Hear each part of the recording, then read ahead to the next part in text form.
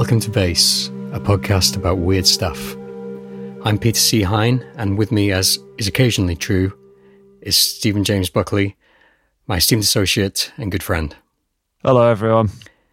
So, last episode, we got carried away in our discussion of the ultraterrestrial hypothesis, and so we decided to split it into a two-part episode. We discussed a bit of the background of what the ultraterrestrial hypothesis is. We discussed Jacques Vallée. We discussed John Keel. And today we're going to continue with the discussion of the ultraterrestrial interdimensional paraphysical hypothesis. We're going to talk about Dr. Alan Greenfield. He's a favourite of ours, and I'm really looking forward to discussing him and his writing and his theories, and just who he is as well, because he's a great personality. And then I think we're going to move on to some more generalized theories of how the ultra-terrestrial hypothesis may connect to other occult phenomena and people such as Crowley, Jack Parsons, and another of our favorites, Paul Weston, and just why it's important to us. First up, I want to get out of the way, Dr. Alan Greenfield, if you are listening, please contact us and come on our show, because we'd love to have you as a guest, because not only are you a font of knowledge, you're also a very entertaining guest, and every single podcast I've listened to with you on has been brilliant. So yeah, we'd love to have you on the show, Mr. Greenfield. Dr. Greenfield. That's Greenfield. Dr. Greenfield to you. Dr. Greenfield. Don't forget, that's not a way. That's not a way to show your respect to Dr. Greenfield. Actually, on the VYS quest. On the quest of VYS, Greenfield has been constantly present and quite formative to us, actually. Yeah, very much so. I mean, we first encountered him through Hellier. That's correct. I first encountered him through Pennyworld, because I Pennyworld first. You Pennyworld first, right? Okay, yeah. But I mean, even in Hellier, when he was first mentioned, it kind of before the episode where he actually is interviewed, it kind of builds him up. And every time they mentioned his name, I sort of got a bit of a feeling like this guy's important. Yeah, I'm watching Hellier again. I'm only on my second time through, but I was surprised actually that he's mentioned in the very first episode, and he's constant through that. And we'll discuss a little bit why that is when we start talking about the key work that we're going to focus on of his, which is the secret cipher of the UFOnauts. The other reason that it would be great to have Dr. Alan Greenfield on this podcast would be perhaps he could fill in some details about his background, because I've done some research and I've not found a great deal about where he's from and what he did in his, because he's been on the scene and he's been a ufologist for since years and years. Yeah, I mean, he's been a ufologist and later a magician, a Thelemite. He's a occultist. He's really lived the life, hasn't he? He seems to have, yeah. I mean, he's won awards for his contributions to the ufological field. He's been high up in the OTO, and obviously he's released this book, which has become possibly more so recently an essential text. Yeah, I mean, it's pretty mind blowing, really. I mean, he's basically done what a lot of great creative people do, which is bring together two different elements. I think we've just discussed this before, haven't we, in talking about creativity? Like, one of the sort of big skills in creativity is the originality comes from what you combine rather than making something from nothing. It's actually the combination of two things, and his combination of kind of applying, sort of this ancient Kabbalistic mystical cipher to UFO names, which we'll go into some detail about in a minute. But yeah, that was a pretty inventive idea. Yeah, I mean, I think going tangential now, I think like that is how human creativity works, I reckon. I think that human creativity combines rather than... I think it's very, very rare that someone comes up with something out of the blue that's completely new. And I think that probably people like that are what we know as prophets and that sort of thing.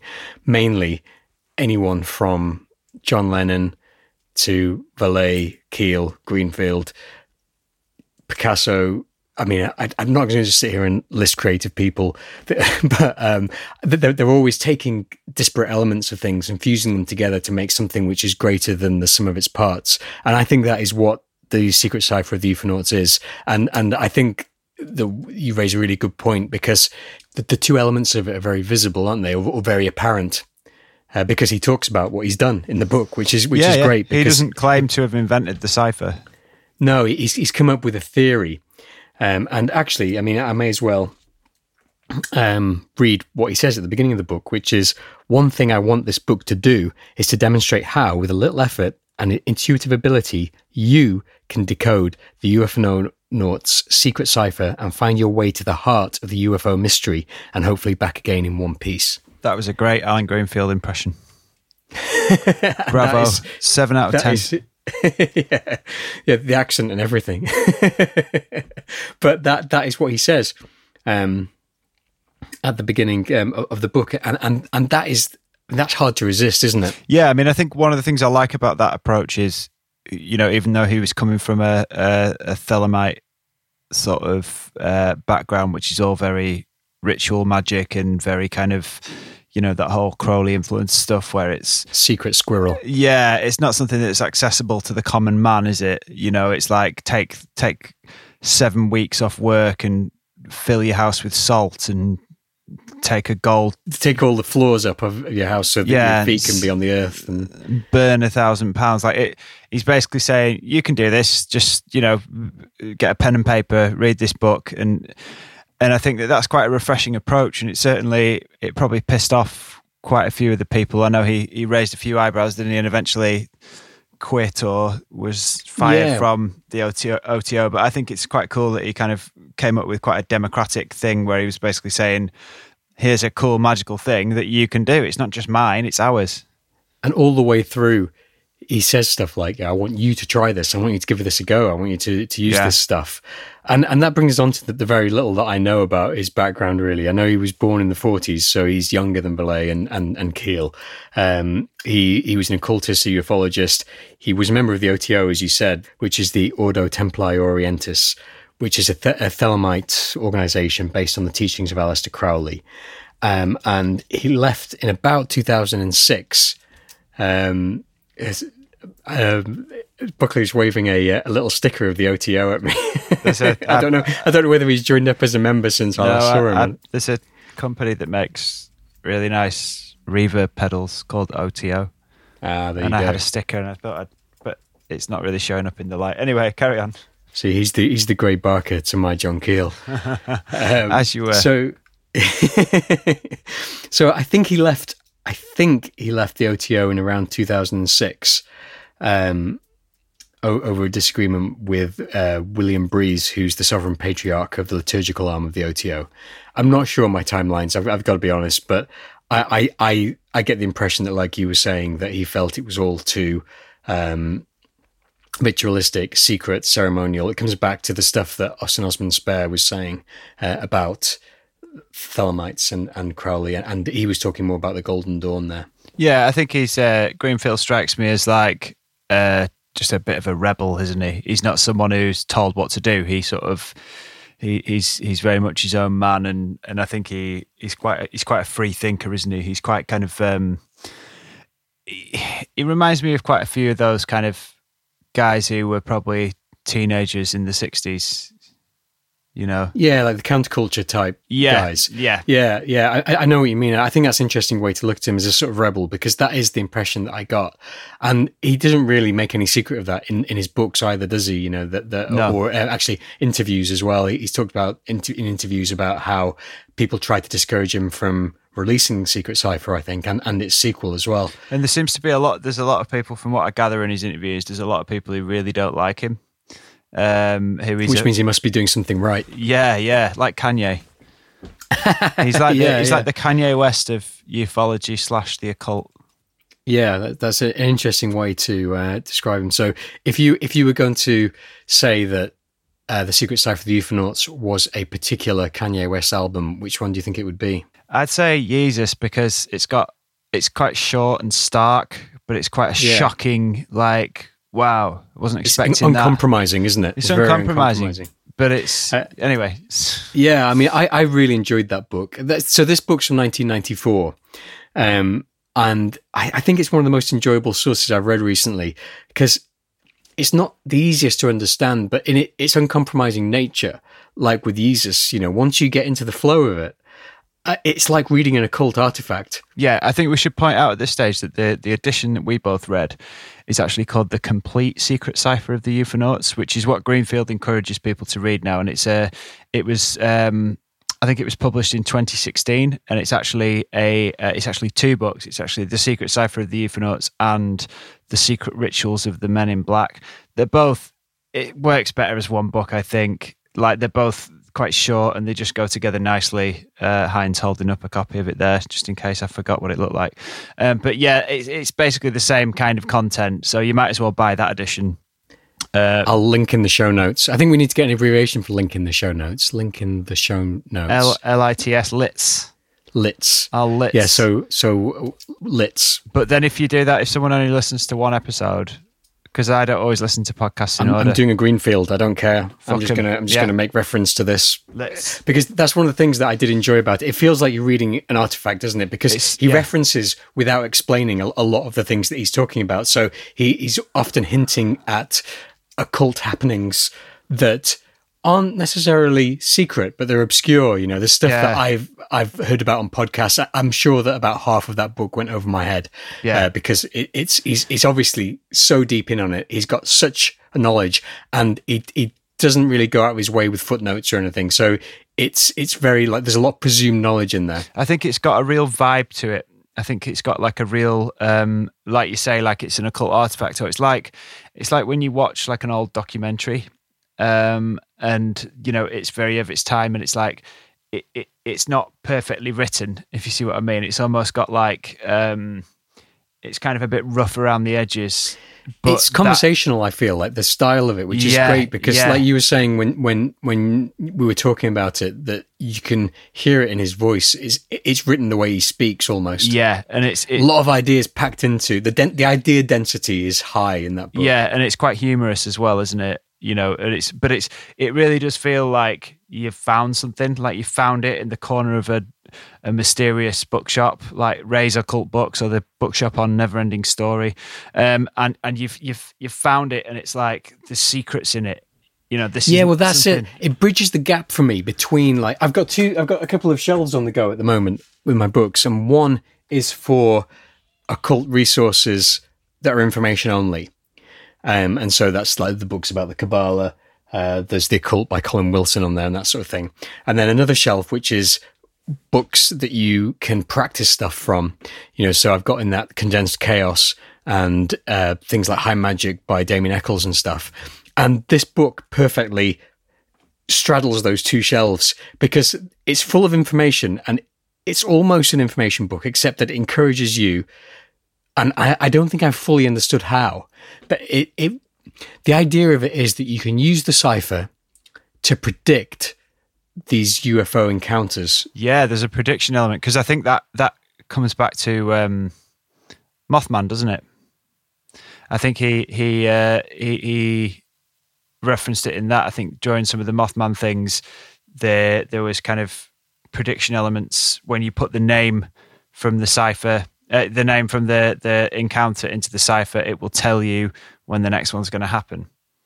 Definitely, yeah. And like you say, it's written with humor. It's at the same time, it's reverent. It's written with reverence and irreverence at the same time, isn't it? Yeah. It's respectful to its source, but it's got this wry humor that runs through it, which makes it a pleasurable read, I think.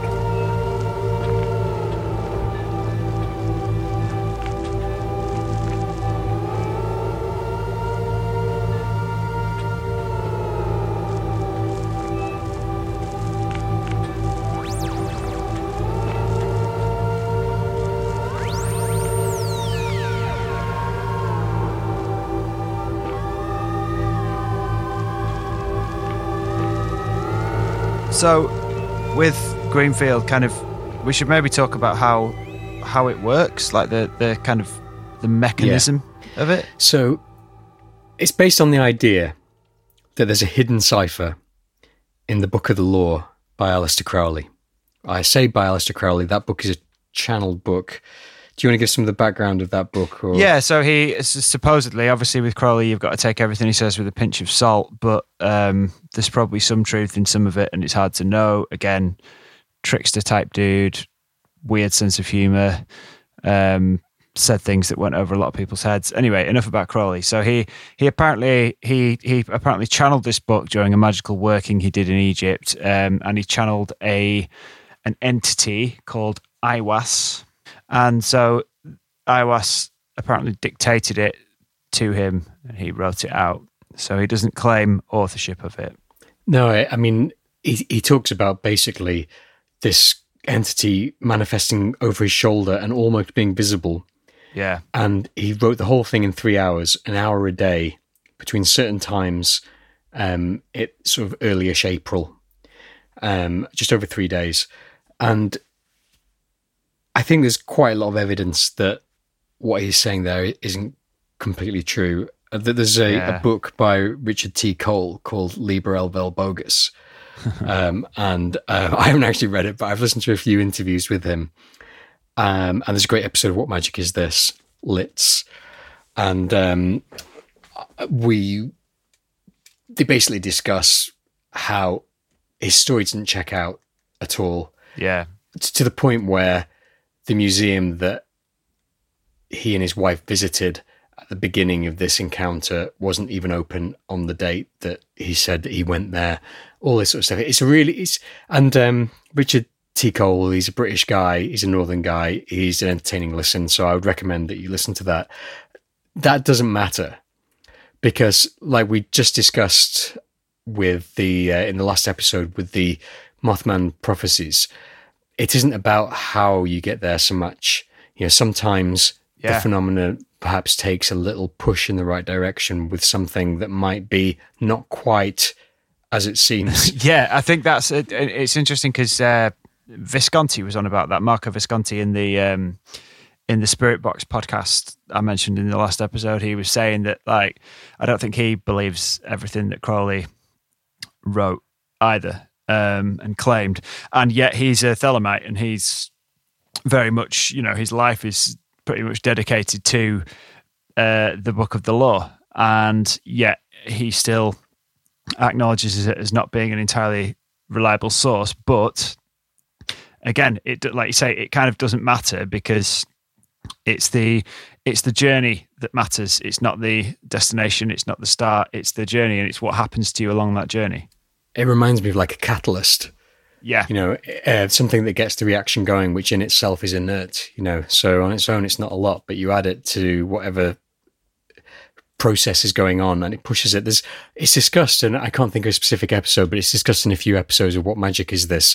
How a little bit of theatre and a little bit of mythology can help to get things going. And you can take that through to things like the Philip experiment, which they knew that this entity Philip wasn't real.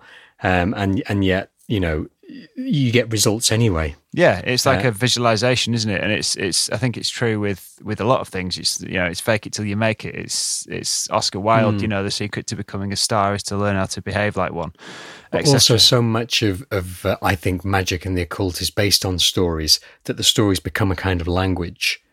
Yeah. So, you have to start that story somewhere. You can't necessarily, if let's say almost like the fake it if you make it, if nothing's happening right now, just start the story. And I think one of the interesting things with Crowley that often comes up is that during another one of his workings, he apparently had communication with what was described by Kenneth Grant as an extraterrestrial intelligence. He had kind of an astral contact with it, and this intelligence was called Lam. So Lam's an interesting one in terms of what we're looking at, because Crowley did a painting of Lam, and it looks exactly like a grey alien. I think you can probably link to it in the show notes. But Lits. So this picture of Lam that he did, it was first exhibited to the public in, I think it was like 1919 or something, in New York, and bear in mind, 1919, this is 28 years before the first classic grey alien imagery, UFO imagery, alien imagery came about, in the way that we know it now. And a long time before Schreiber. Yeah. And it was kind of it was actually used on the cover of, we mentioned it before, H.P. Blavatsky, who I need to read actually, because she seems to pop up everywhere as well as being like this kind of proto-Crowley, kind of, didn't he borrow a few things from her? Yeah, I think so. And anyway, this picture he did of Lamb, the reason I mention him now is that, so apparently Kenneth Grant claims that when because Kenneth Grant owned this picture, it was given to him by Crowley. Crowley said, pick a picture from my collection and you can have it. And so he picked this one of what looks like a grey alien, and Crowley said, IWAS. And so was IWAS and Lamb the same person? We don't know. Again, did he forget which lie he was telling? Yeah, I should credit Visconti for this, because again, he mentioned this in the podcast I just listened to, so it's very much in my mind. But I think we've kind of lost our train of thought, haven't we? We've moved away from Greenfield. So we're talking about the Book of the Law. Yeah. So the Book of the Law was dictated by this entity over allegedly over a short period of time. As we've said, is that true? Doesn't matter. What matters is that in there's multiple references within the book, within its own text, about a cipher which exists and which will be cracked, but not by Crowley. Crowley is very, very explicit that Crowley will not himself crack the cipher. I reckon that was just him being lazy. Yeah, somebody else figure it out. Explicitly mentioned that I will not do the washing up. Yeah, it's like, and if this doesn't quite make sense, then that's because it's a code which I will not crack for you. Convenient. But, anyway, within it, there's of the handwritten text, there's a diagram which shows a grid with and a sort of circle and a cross. And eventually, after, it was getting on, it must have been around 50 years-ish, they cracked it. Specifically, it was someone called James Lees, who's a northern lad. He's from Bolton, which was part of Lancashire. Do you know, I had it written down that it was Carol Smith. There's been other people who've worked on it. Right, okay. Apparently. But the English Kabbalah being that sort of grid and the number associations, I think was James Lees, though, you can't tell with all this stuff. Because basically, according to what I read up about it, that was, he cracked the code in about 76. Yeah. It wasn't published until about 79 when Ray Sherwin, the Chaos Magician, published it. Right. And basically, it's a simple device. I may be able to find a picture of it to link to in the show notes. But basically, the simplest way to visualize it is first of all, you start at A, give A the value of 1. So it's a numerical value attributed to A. And then you move on 11 letters. So that's an L. And that's your number 2. And then you move on another 11 letters to W. And it works in a circle, 3. Doesn't it? Then it loops back round. So then you so W, X, Y, Z, then back to A. You go through 11. And that takes you to H, and that's number 4. And that's how it works. You can see it much more clearly than how I've just described it in a grid, which is a grid. I think it's in rows of 9, and you draw lines across it, which show you the figures. And there's also great visualizations in stars. In the book, Greenfield calls this Cipher 6. And Star 6 and Cycle 11. He uses a few different ways to describe it, but I think if we just call it the English Kabbalah, I think that's probably the best way to describe it. So, that given, we said 1 is A, 2 is L, 3 is W, and that, of course, is an anagram of law. So there you have it. 1, 2, 3. So then, what you go through the whole of the alphabet until each letter is attributed numerical value. And then basically the way that Greenfield describes it is you choose an interesting word. and then you use that word to each letter of that word is given a letter value. You add those letters up, and that gives you the cipher value for that word. And then basically you match that cipher value to other words or short phrases within the book of the law that also have that cipher value. Yeah, there's actually a handy app website which does it all for you, so you don't have to have your pen and paper, which we will link in the show notes, where you can just type in the word and it gives you the results. So just as an example, if I was to type vase into here, which is an interesting word, and it comes up with 32 different results. Sorry to interrupt. So vase has a cipher value of 56. Yeah. Just keep that in mind for the moment. Yeah. And some of the words, phrases that come up are, let me look for an interesting one. Yeah. You get weigh in. Wings. You also get fear. Beds. So you've got to kind Hard of use your and low. intuition. Yeah. Yeah. So what he's saying is use your intuition. So obviously I like the idea of wise and weigh in being associated with vase because, that feels like what we're doing, but also fear, although it's a more negative one, it also does make sense. Something that's interesting with vase is that it's got a cipher value of 56. Now, 56 is also a significant number because it's a 5 plus a 6. Isis, as in the god Isis, has a value of 56 as well. So you add 5 and 6 together, that gives 11, which is the number of magic, of transformation by will, and of decoding, according to Greenfield. And there's some quotes that he gives. It says, "It is not he, the adept, that shall rise in the sign of Isis rejoicing." So there's your 56 again.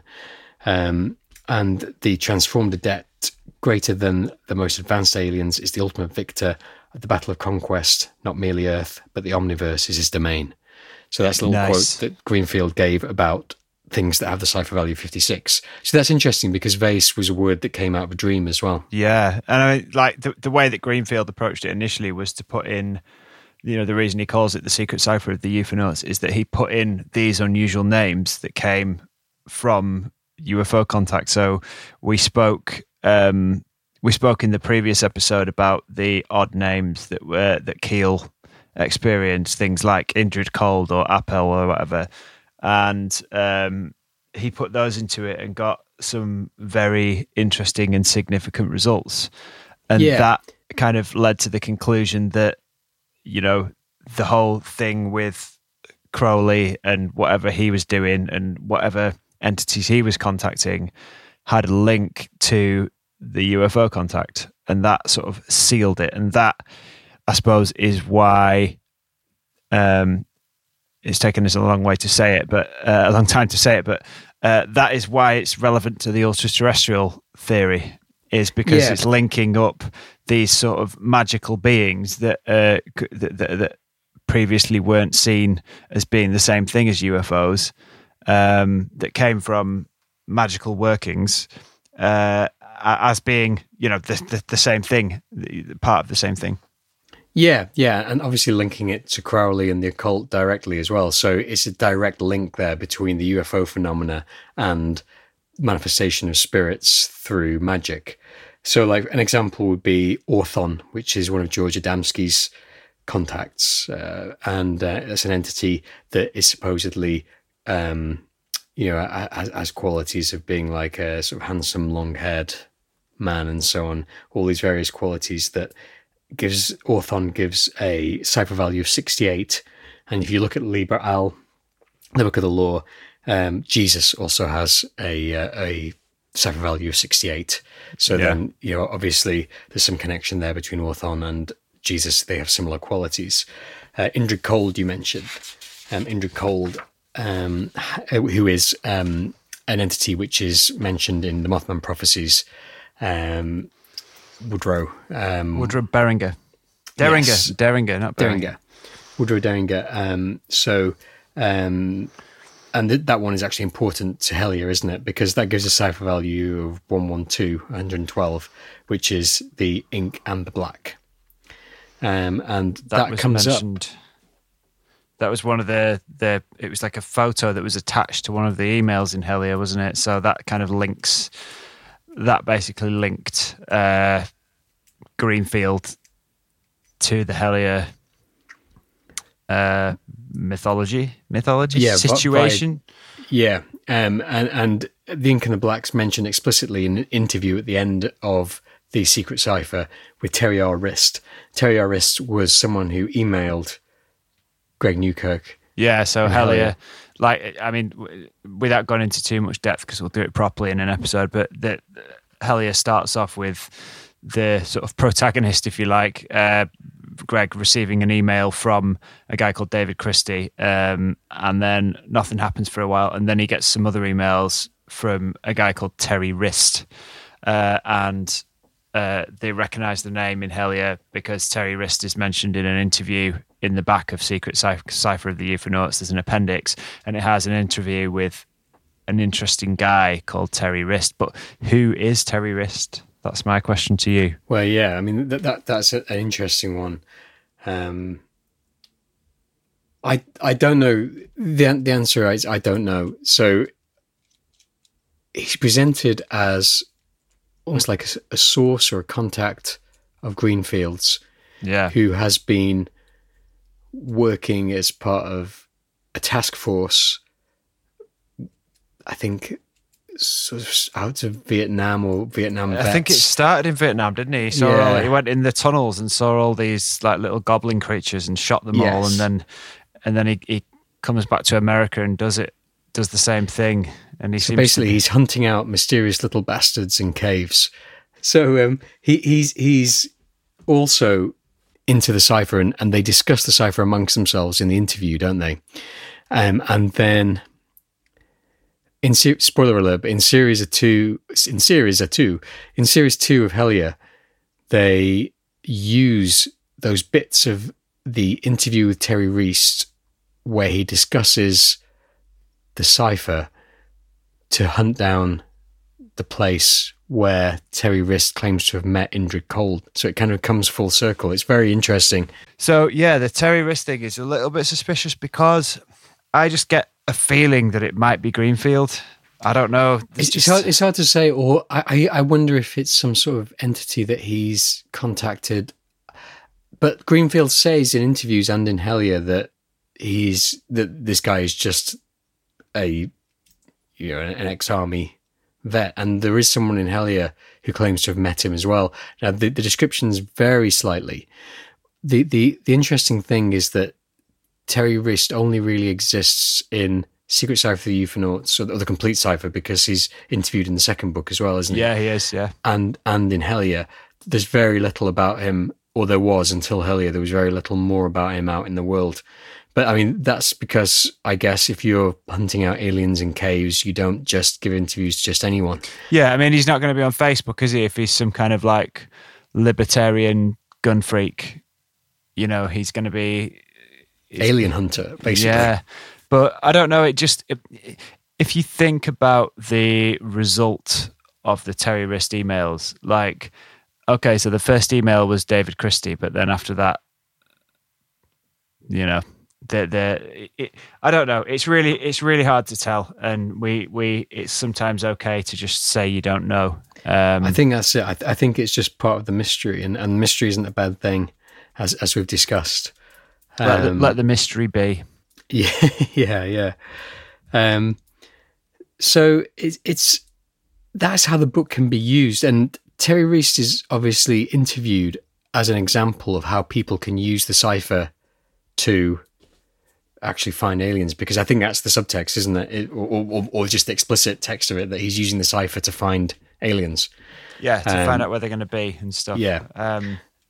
Now, using it seems to me, it feels like a synchronicity generator, doesn't it? It feels almost like divination, like the I Ching or something, doesn't it? Yeah, it's got that to it, and I think also kind of it is implied, isn't it, that with a number of things like this, that once you start looking into it and doing these things, whether it be using the I Ching or whether it be, kind of doing any kind of vaguely magical or esoteric work, that things will start to happen because you're kind of creating ripples, so to speak.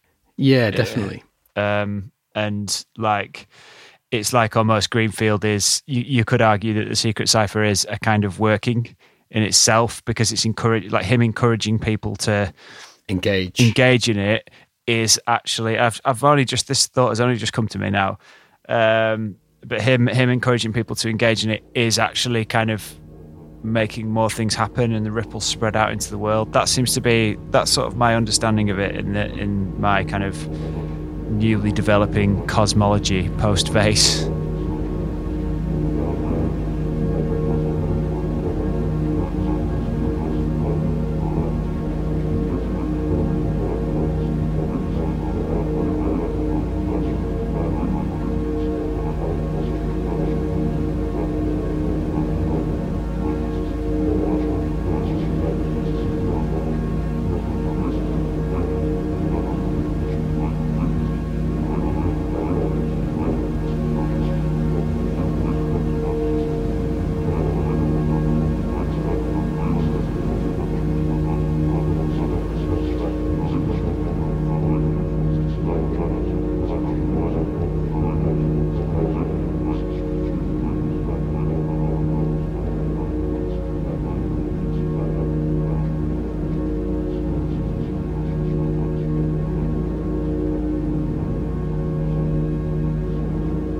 Should we maybe have a look at Parsons briefly?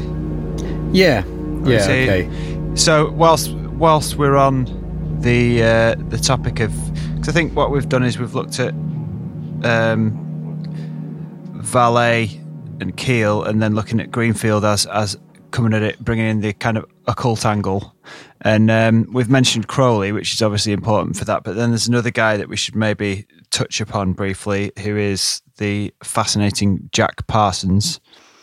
Yeah. And I first encountered him, oh God, I don't remember when it was. It was probably about 15 years ago. I read this book called Sex and Rockets about Jack Parsons, and that is a fantastic book. It was written by a guy called John Carter, and it basically describes all of Parsons' weird life. And he was this guy who was like this scientist who he was like responsible for rocket fuel, wasn't he? He was the guy who was in the jet propulsion laboratory. He founded the jet propulsion laboratory. Basically, I think, I mean, he was born in 1914 and he started experimenting with rockets like in the late 1920s. So that's like nearly a century ago. Yeah. And back then there was no rocket science. It just didn't exist. I mean, it was fringe what he was doing. Even in scientific terms, what he was doing was fringe. And he was born on the 2nd of October 1914, which interestingly is the day when the Jehovah's Witnesses believed that the world would end. Ah, that is up until interesting. that point. Yeah, so he had like all this like I mean, obviously he founded this jet propulsion laboratory, but which still to this day contributes to the space program. He was also, it sounded like he liked explosions as well. I think he liked to blow stuff up. That was how he died. He died in an explosion. But he allegedly. I mean, the dude has got like a crater on the moon named after him. But he was also a Thelemite and a ritual magician. So he was also hanging out with Crowley and his lads. And I mean, he's got loads of connections to weird stuff. So I mean, obviously he was an occultist. He was a Thelemite.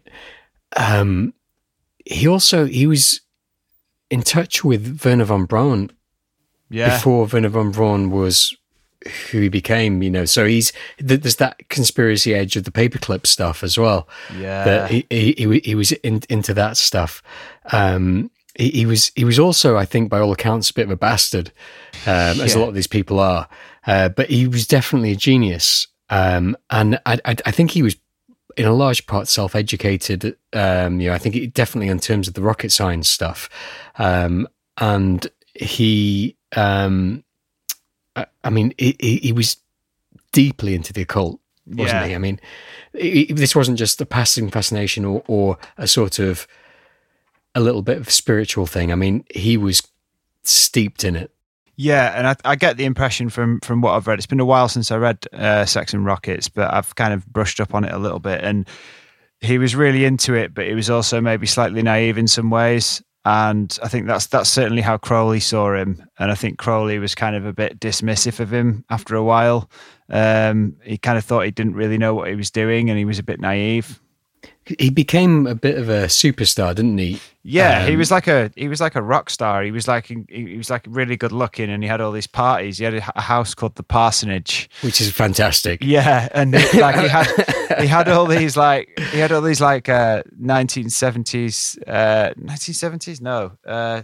earlier.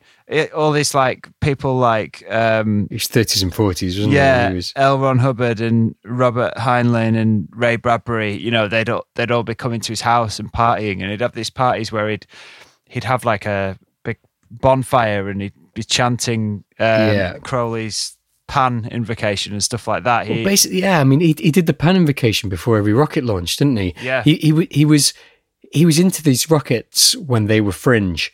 And then basically time caught up with him. So, yeah, the military got interested. As soon as the military got interested, he was rich, and then he became Jack Parsons, like you say, the rock star, yeah. He, as far as the counterculture was back then, he was on the forefront of the counterculture. He was doing these sex magic parties. He was married, and he went off with his wife's 17-year-old sister, and his wife didn't really mind. She went off with someone high up in the Thelmite organization that he was part of. He became mates with L. Ron Hubbard.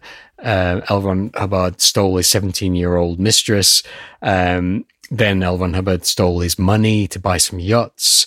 And then he and L. Ron Hubbard went out into the desert and did some sort of crazy ritual. Yeah. It's mad. I mean, like like I said, I've read Sex and Rockets like 15 years ago or so. I just couldn't believe it was true. It was one of those things, sort of stranger than fiction situations where you just, like Mothman, really, where you just feel like you're almost not, it's like, this can't be true. Like, the thing is, like, I feel like, I know that we're not going to do an episode on Parsons. I don't know enough about him, and it would probably be just recounting other people's research. But I think there's probably somewhere in there some sort of episode, because something that I've been looking into this week is how many prominent scientists, mathematicians are also occultists. Yeah. And so obviously going back years and years, you've got Pythagoras, who even for the time was steeped in mysticism, at a time when there wasn't really any distinction between science and magic and stuff. He was a cult leader, and he had all these very specific beliefs and stuff. But obviously his formula is still used today. Yeah. They're irrefutable. We mentioned it earlier, Fazio Cardano and his son, Jerome Cardano. He was a mathematician and scientist, very prominent at the time. They're obviously intelligent people. Paracelsus, who we mentioned earlier, he was a pioneer of the medical revolution of the Renaissance. Isaac Newton was a notorious alchemist, very, very into that side of stuff. Jack Parsons, who we obviously we're talking about right now, Jacques Vallée invented the internet, and he was very much into this UFO stuff. I was listening to a really good episode of the podcast Stuff They Don't Want You to Know, which I'll link to in the show notes, where they compared Parsons basically to the tech bros in Silicon Valley of today, because he was obviously a genius. He had money and he had power, and he was almost not quite above the law, but he was living on a different level, and it does make you wonder what these tech bros are up to these days, and what they're doing, what their weird beliefs are, because they obviously have enough money to do whatever they want, and they're there sort of microdosing the secret truth of the universe. Yeah. I think that would be an interesting thing. I'm not going to look into it, but someone should look into it. Yeah. The whole NFTs thing, what are they up to? Yeah, but there's got to be some of there's got to be some of those guys in Silicon Valley who are into the who are into the occult. I don't believe there isn't. So the reason we bring Parsons into this is not just because he was fascinating, but because one of the rituals that he did in 1946 with L. Ron Hubbard was known as the Babylon working. And there are some people who believe that brought about the era of ufology, because after that, supposedly the first UFOs were seen. Now, we've already discussed how UFOs were seen before that. You've got the airships, so it's a bit of a puzzling one, really, because you've got people who are acknowledging the ultra-terrestrial theory whilst also saying that Parsons brought this about. So it's a tricky one. I mean, because I know that there's also theories that it was the atom bomb that brought it about.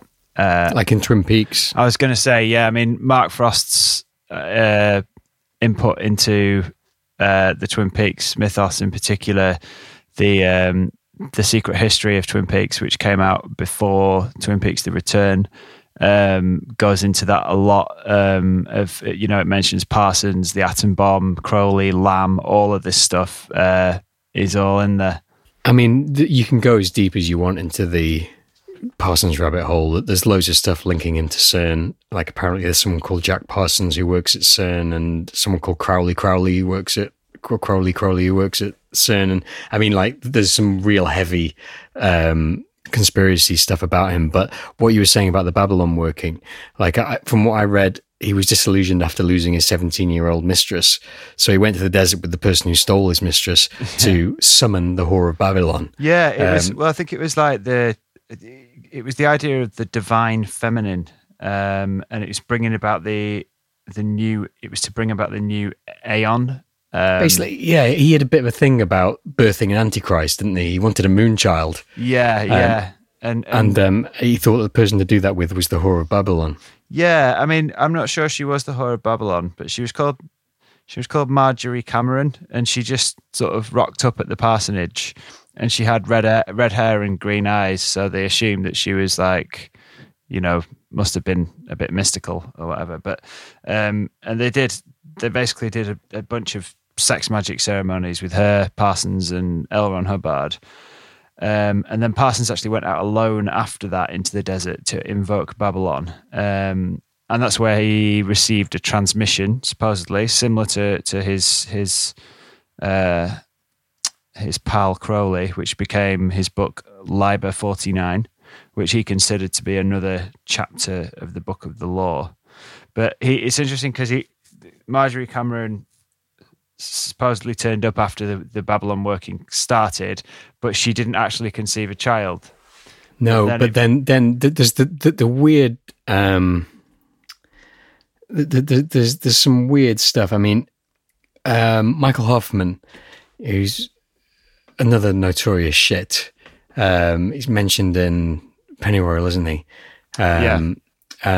He's a real piece of work, a Holocaust denier and all the rest of it. So he's already not the most reliable of sources.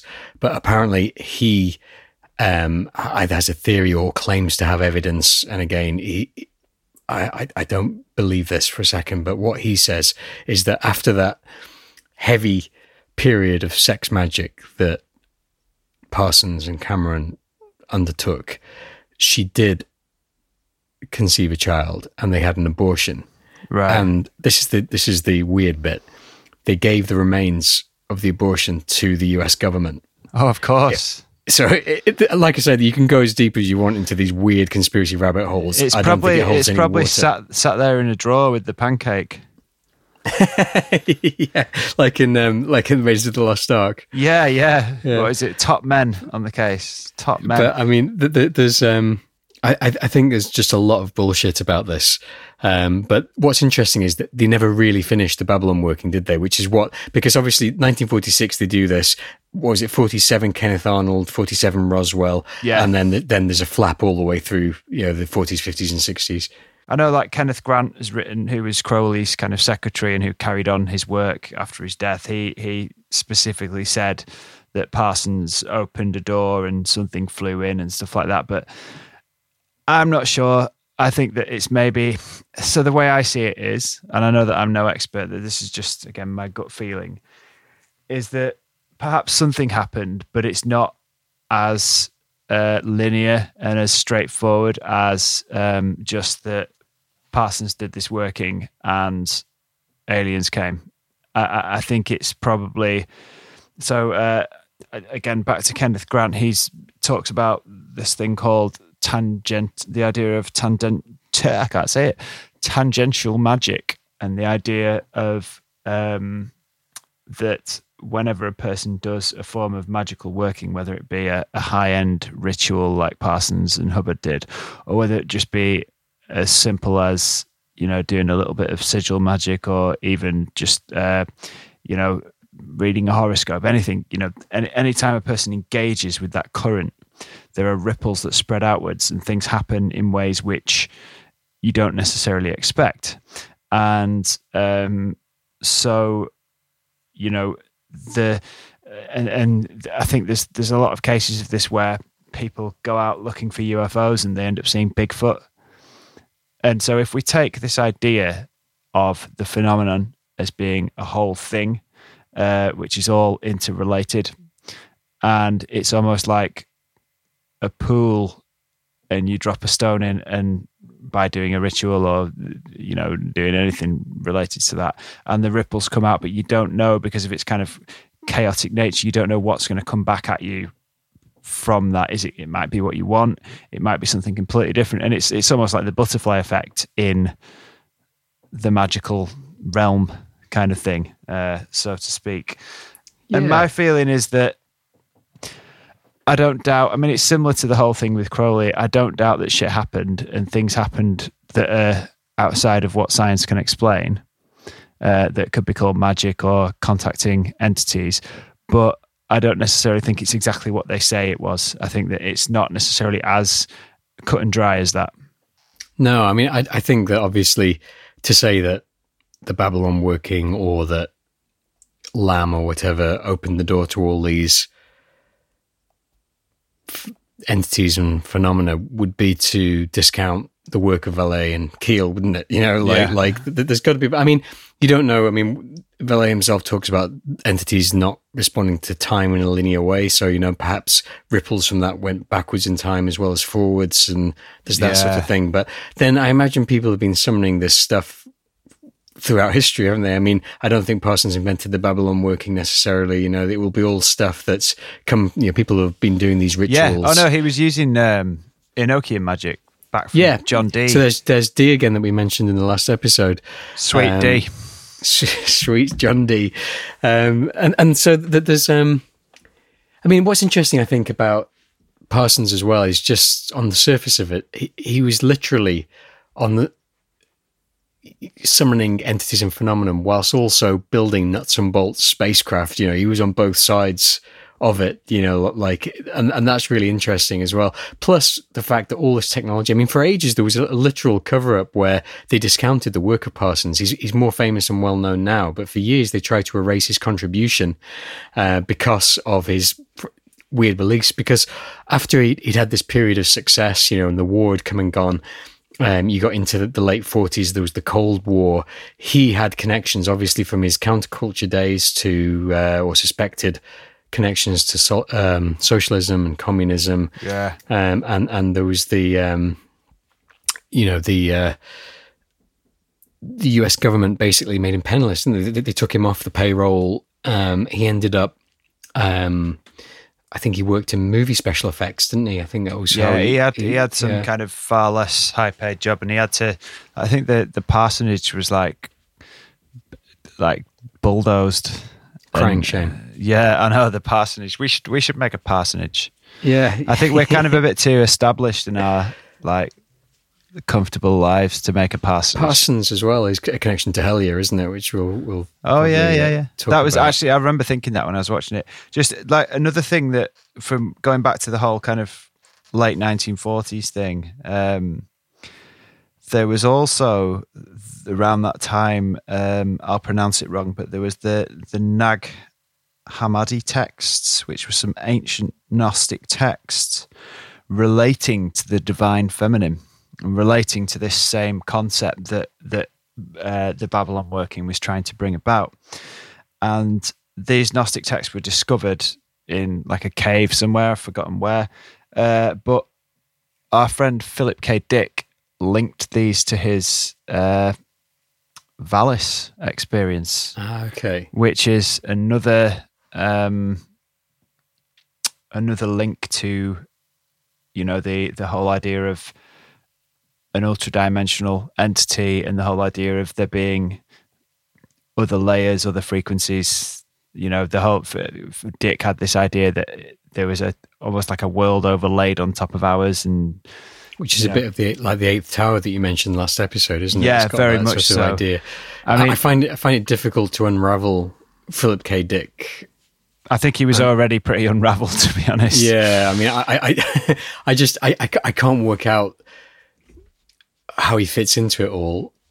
Although, obviously, a lot of his beliefs fit in exactly with this stuff. Yeah, he was so messed up, wasn't he? And obviously, he was a fiction writer as well. I mean, because even VYS was an actual experience, but it was also a book, wasn't it? And it's difficult to tell which is which and what's real and what's fantasy. Yeah, and apparently sort of a lot of elements of his stuff were kind of channeled in a way. And, that, like you say, the lines are blurred with Dick, but it would be interesting to do some kind of divination based on that as a channeled text, or even put some of the names into the secret cipher. Yeah, I read a great biography of Philip K. Dick. I think it was called "I'm Alive and You're Dead" or something like that.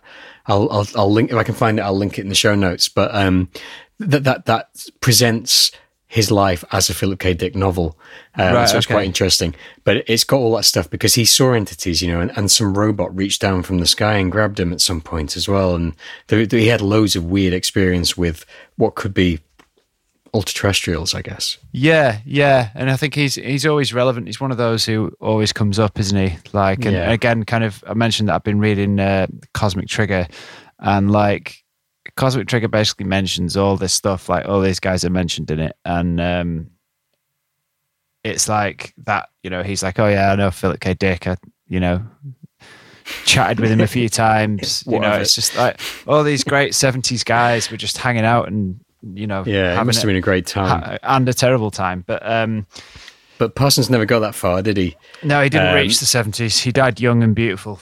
Yeah, he was. I think he was like 37 or something ridiculous. Yeah, he wasn't. He blew himself up with a delivery of some sort of explosive for a movie pyrotechnic he was working on.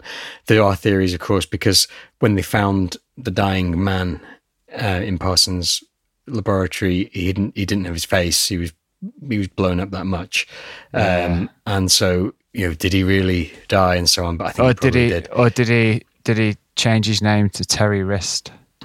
Yeah. So I mean, there's really, you can look into. I would encourage people to look into Parsons. I mean, you can go as deep into that as you want to, but I think a good source for looking at the kind of occult links to ufology is a book I've mentioned in a previous episode, or maybe a future episode that we recorded earlier than this one, which I think is the case. Nonlinear time. Exactly, NLT, is Aleister Crowley and the Aeon of Horus by Paul Weston. He goes into some really good detail about all that stuff, and it would be good to have him on the podcast as well, because I'd love to just sit and listen to him for hours because he's great. But yeah, he's got some great ideas, Weston. Yeah, it's a great book. I've just finished reading it, and it's got some great links between all this stuff, like making all these kind of different connections. But I'm not sure I believe all of it. Like I said, I'm not entirely sold on the idea of the Crowley and Parsons brought about the UFOs, because I'm more in the valet camp, but I'm happy to be proven wrong, as is often the case. Yeah, it's like we've said before, you've got to be a bit mouldy, you've got to be a bit Scully, choose what you want to believe, and words to live by. You've maybe also got to be a bit Skinner. Yeah, I think you do, and maybe just look after yourself, like be a bit removed from it, sort of. But then when the going gets tough, make He definitely brave looks after himself, sacrifices. Skinner, doesn't he? Oh, he does. There's that episode He's a where beautiful he's like, man. oh, he's a wonderful. Yeah, there's that episode where he's like in a. Is it like they're making? It goes really meta. They're like making a Hollywood film about the X-Files, and Skinner's like in a bubble bath, just like having a great time. It's There's that episode, and I can't remember the name of it. When there's someone writing a book like Keel, isn't there? Is it Jose Young's? From Outer Space. Yeah. There's there's characters in that called Valet, isn't there? And I think Hynek as well. So yeah, they knew what they were doing with the X-Files.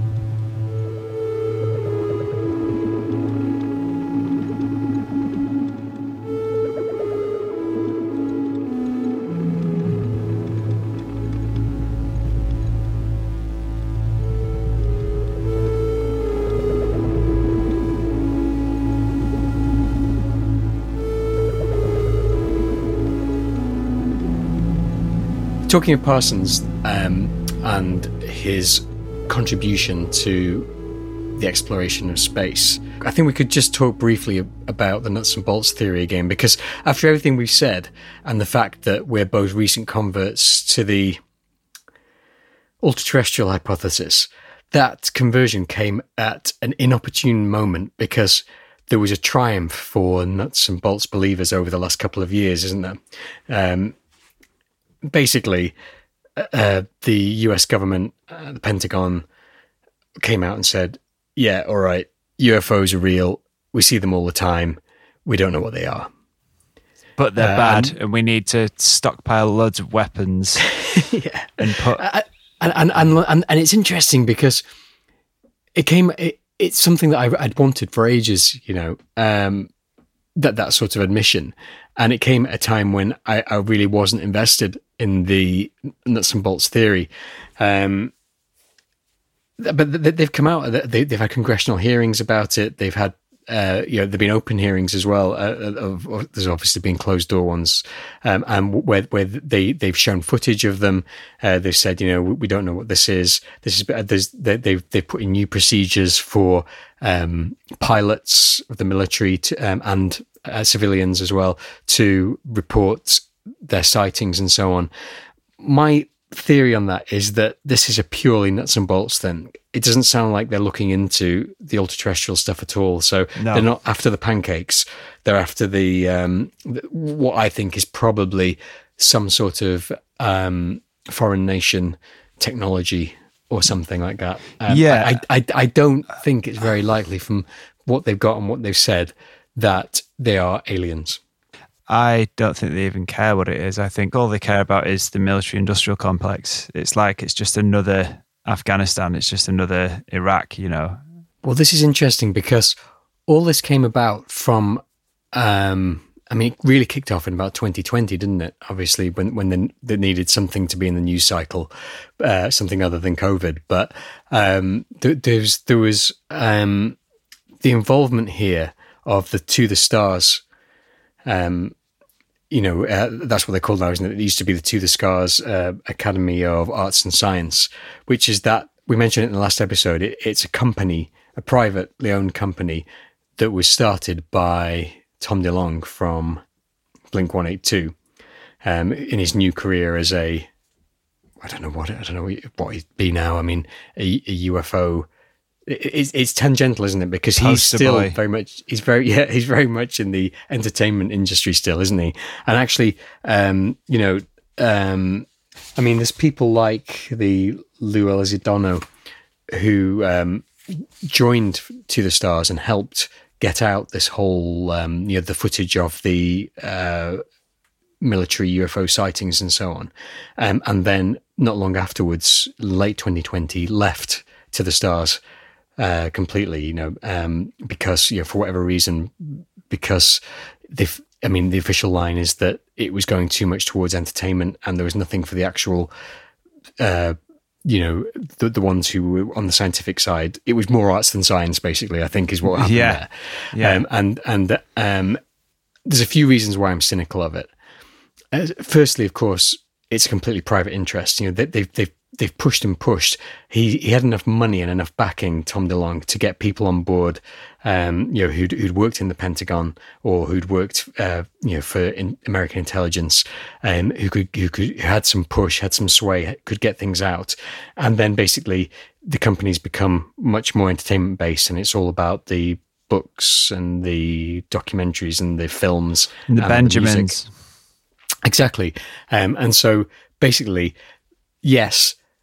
The government has admitted that UFOs exist, but yes, it was in the interest of private companies, powerful private companies, to have UFOs pushed out there into the public consciousness again.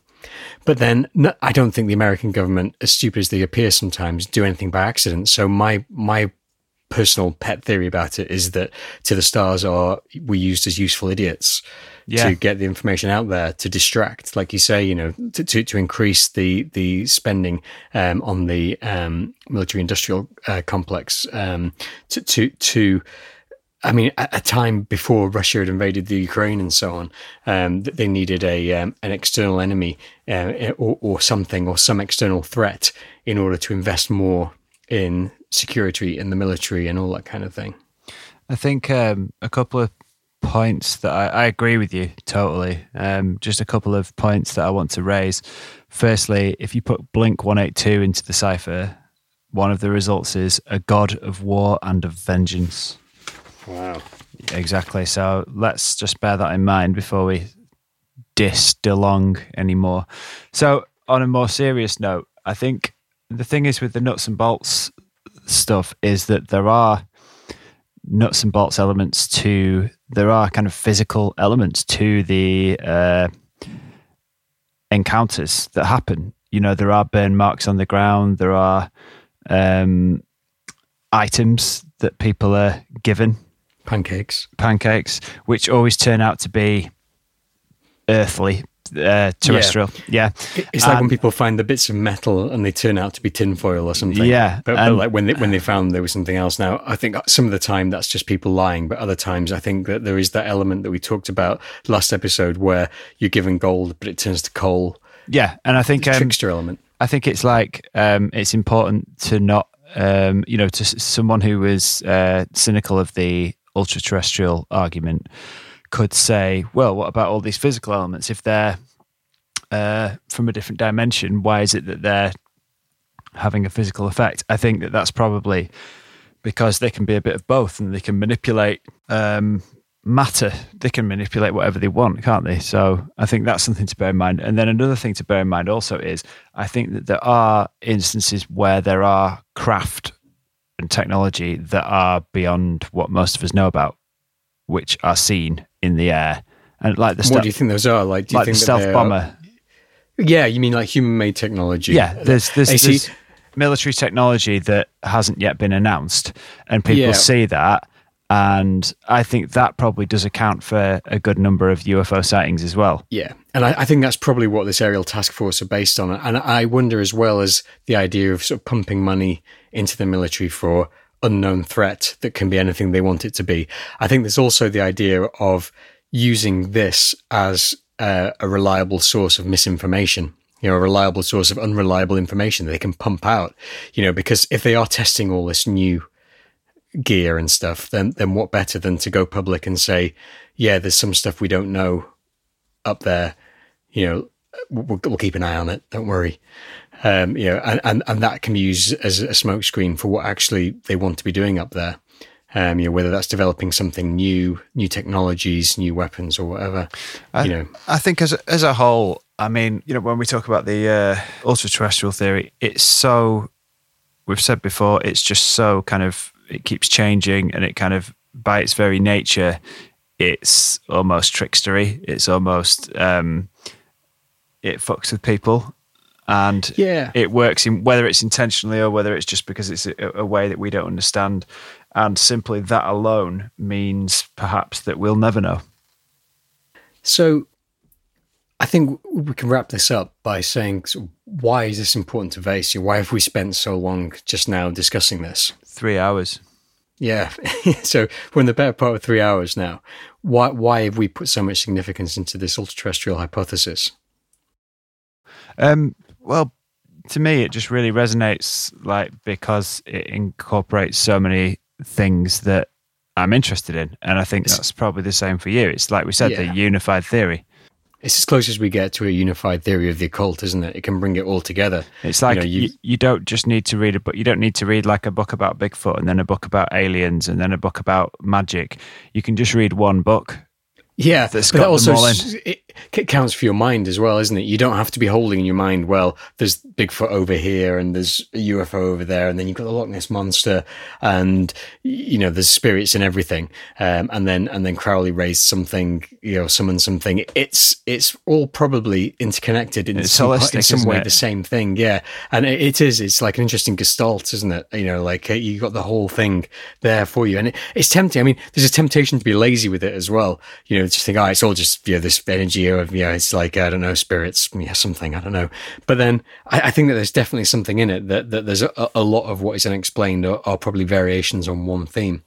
Yeah, it feels to me like a more kind of modern of the times read on it. It feels like more appropriate to the times we live in now. It feels like a more modern theory, and I had a look just out of interest before at the Wikipedia page for the ultra-terrestrial theory. Oh yeah, and it still describes it as a fringe theory, which was quite interesting, really, because you would have thought. But I guess it's just that the things I choose to read are well becoming into more fringe. Yeah, no, but the things I choose to read have all got it as being like a big deal that everyone knows about. But really, if you think about, like, say, most of the people we know, we just think when you say UFO or alien, they just think, oh, little man from space in a spaceship. Yeah, so to us it seems obvious, and I think we've got to bear that in mind and just preach to as many people as we can.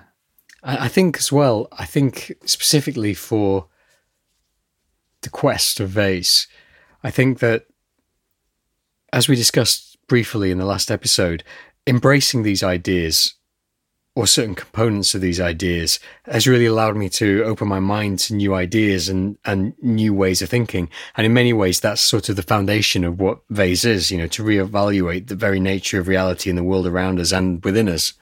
Yeah. Oh, definitely. Yeah. I mean, it gave me sort of, it's given me like I don't want to say a purpose in life, but it's given me a project. It's given me like a number of projects. It's given me like a drive, something that I want to investigate and look into. And I've said to you before, way before we started VYS, like, I'm never happier than when I have a project, when I have something to focus on, and to both in terms of researching and then after researching, creating. And all the things I enjoy the most involve a fair bit of reading and researching, and then going in and creating something. Yeah, and it's such a rich area to be looking into as well, because this idea of the ultra-terrestrials hypothesis, you've got UFOs, you've got cryptids, you've got the magic, you've got spirits, ghosts, all this stuff, I mean, it's like the Usborne Book of Ghosts, the Usborne Book of UFOs, and the Usborne Book of Monsters are all one book. Yeah. And we're now reading it. And boy, what a book. Yeah. And so, yeah, I mean, I think that this is sort of probably as close to a sort of universal theory for all this stuff as we can get. And I suppose it's fundamental now to the path that we're sort of looking on and that we're investigating. Yeah, and we can go off, we can take this off onto different tangents, I know you've been reading heavily into magic. I've read a bit about magic. I'm looking into like the time loop stuff and the dreaming stuff, and like it's just we're kind of each taking it in our different ways and then bringing it together, and And this theory is sort of central to it all, or some variation of this theory, or something like that. So, just to sort of conclude, we didn't do this in the last episode, but I think I've got some questions now to ask. One is percentages. So, sort of, your ultra-terrestrial hypothesis. Yeah. What percentage do you think is just in people's minds alone, and how much do you think is manifest reality? Of what? Sorry, of the ultra-terrestrial. So are we discounting nuts and bolts now? Yes, let's get rid of nuts and bolts. Not interested. Okay. That's 100% real. We know that, but we just don't know what it is. It's earthly. Yeah, I would say 20% people's minds, 80%. So you think, actual 80. Shit going down. Yeah. That's what I'd like to believe. I think I'd agree with that. I think that more than a lot of these other theories, I think that there's something in this. There's something that's always been there. Whether it's fairies, whether it's witchcraft, tales of vampires from various countries across the world, these things turn up. I mean, Valet's good in that it's not USA based; it's a lot of it's European. But I mean, you only, like you were saying, there's Brazil, Africa, India. I mean, probably less in the Antarctic and that sort of places. There's loads of shit in Brazil, and it's usually always like Jesus related because it's a really Catholic country. Yeah.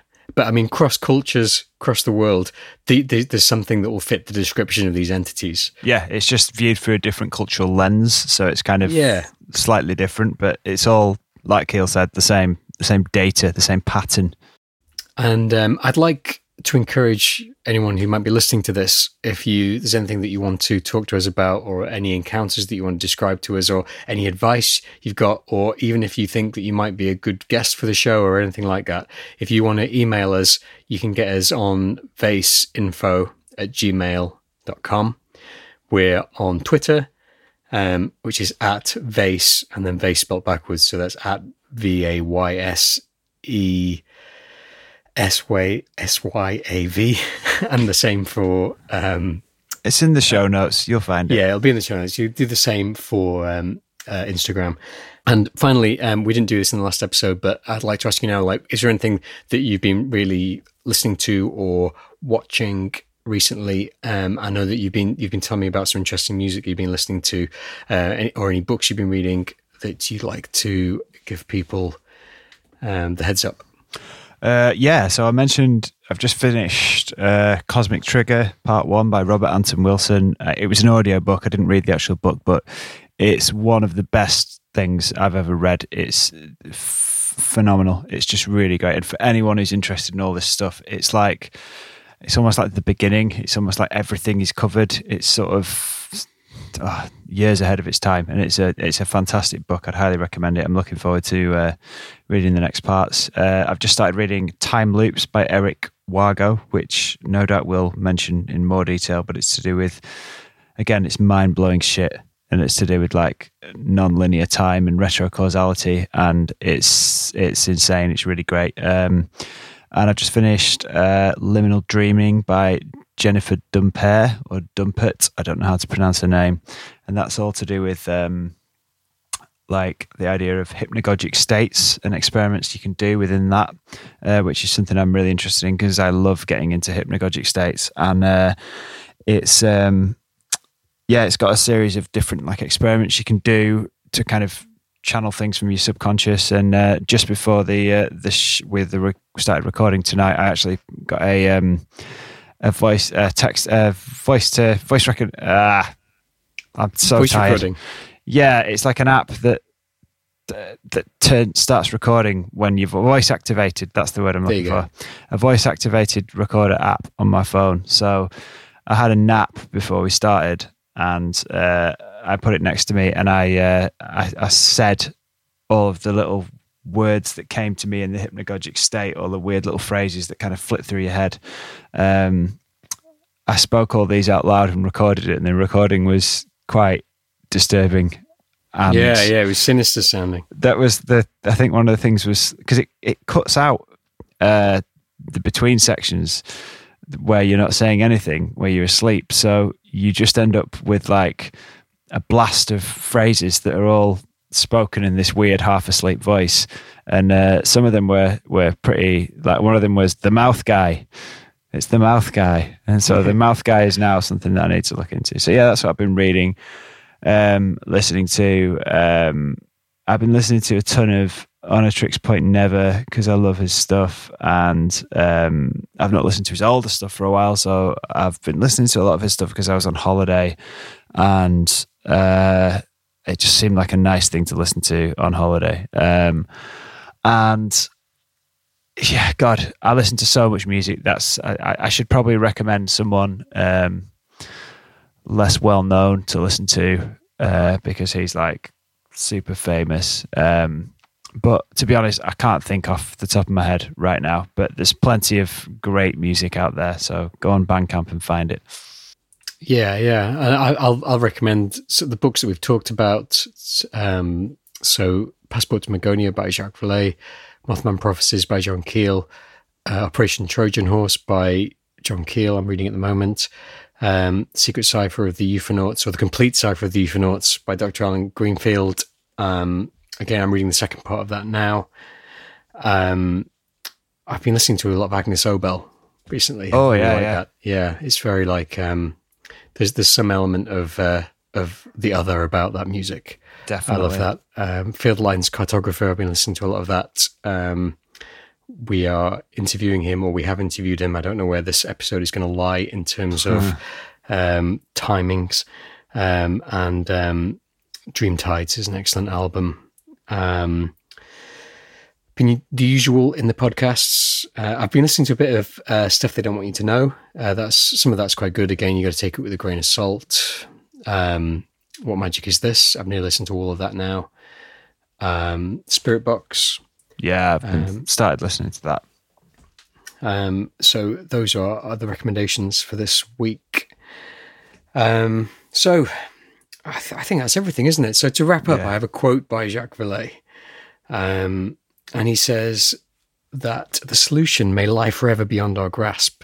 The apparent logic of our more elementary deductions may evaporate. Perhaps what we search for is no more than a dream that becoming part of our lives never existed in reality. We cannot be sure that what we study is something real, because we do not know what reality is. We can only be sure that our study will help us understand more, far more, about ourselves. Brilliant. That sums up VYS nicely. I think that's it. Yeah. Thank you, everyone. Thank you indeed. And good night. I've got one more question for you, Charles. We might cut this out. We might leave it in as the music fades. But who would win in a fight between Jacques Vallée and Jacques Renault? And are we talking Vallée in his prime or Vallée age 80 or whatever? Yeah, I mean, I think if you took Jacques Renault in his prime to Jacques Vallée in his dotage, then then I think I'd probably go with. The thing is that Jacques Renault's nasty as well, isn't he? Oh, he'd fight dirty. Yeah, exactly. Whereas I think that in his prime, I think Vallée would be nimble. Oh, far more. Everyone's nimble compared with Renault. Yeah, so I think that I suspect that Vallée wouldn't want to fight either. I think he'd nimbly avoid the situation. I think he'd probably run circles around Renault. Well, he could just run away from Renault. Yeah. Like, I don't know, Renault is like cocaine and whiskey and all sorts, Yeah, I mean, the problem with Renault is that he comes with brothers, doesn't he? He comes with brothers and Leo Johnson. Yeah, so, I mean, but then, would you have then, like, Jacques Vallée with Keel and Greenfield? Oh, now we're dream talking. team. Yeah. I mean, I wouldn't want to mess with them as a unit. No, that would be a unit indeed. An absolute unit. I love that phrase. I think that's it.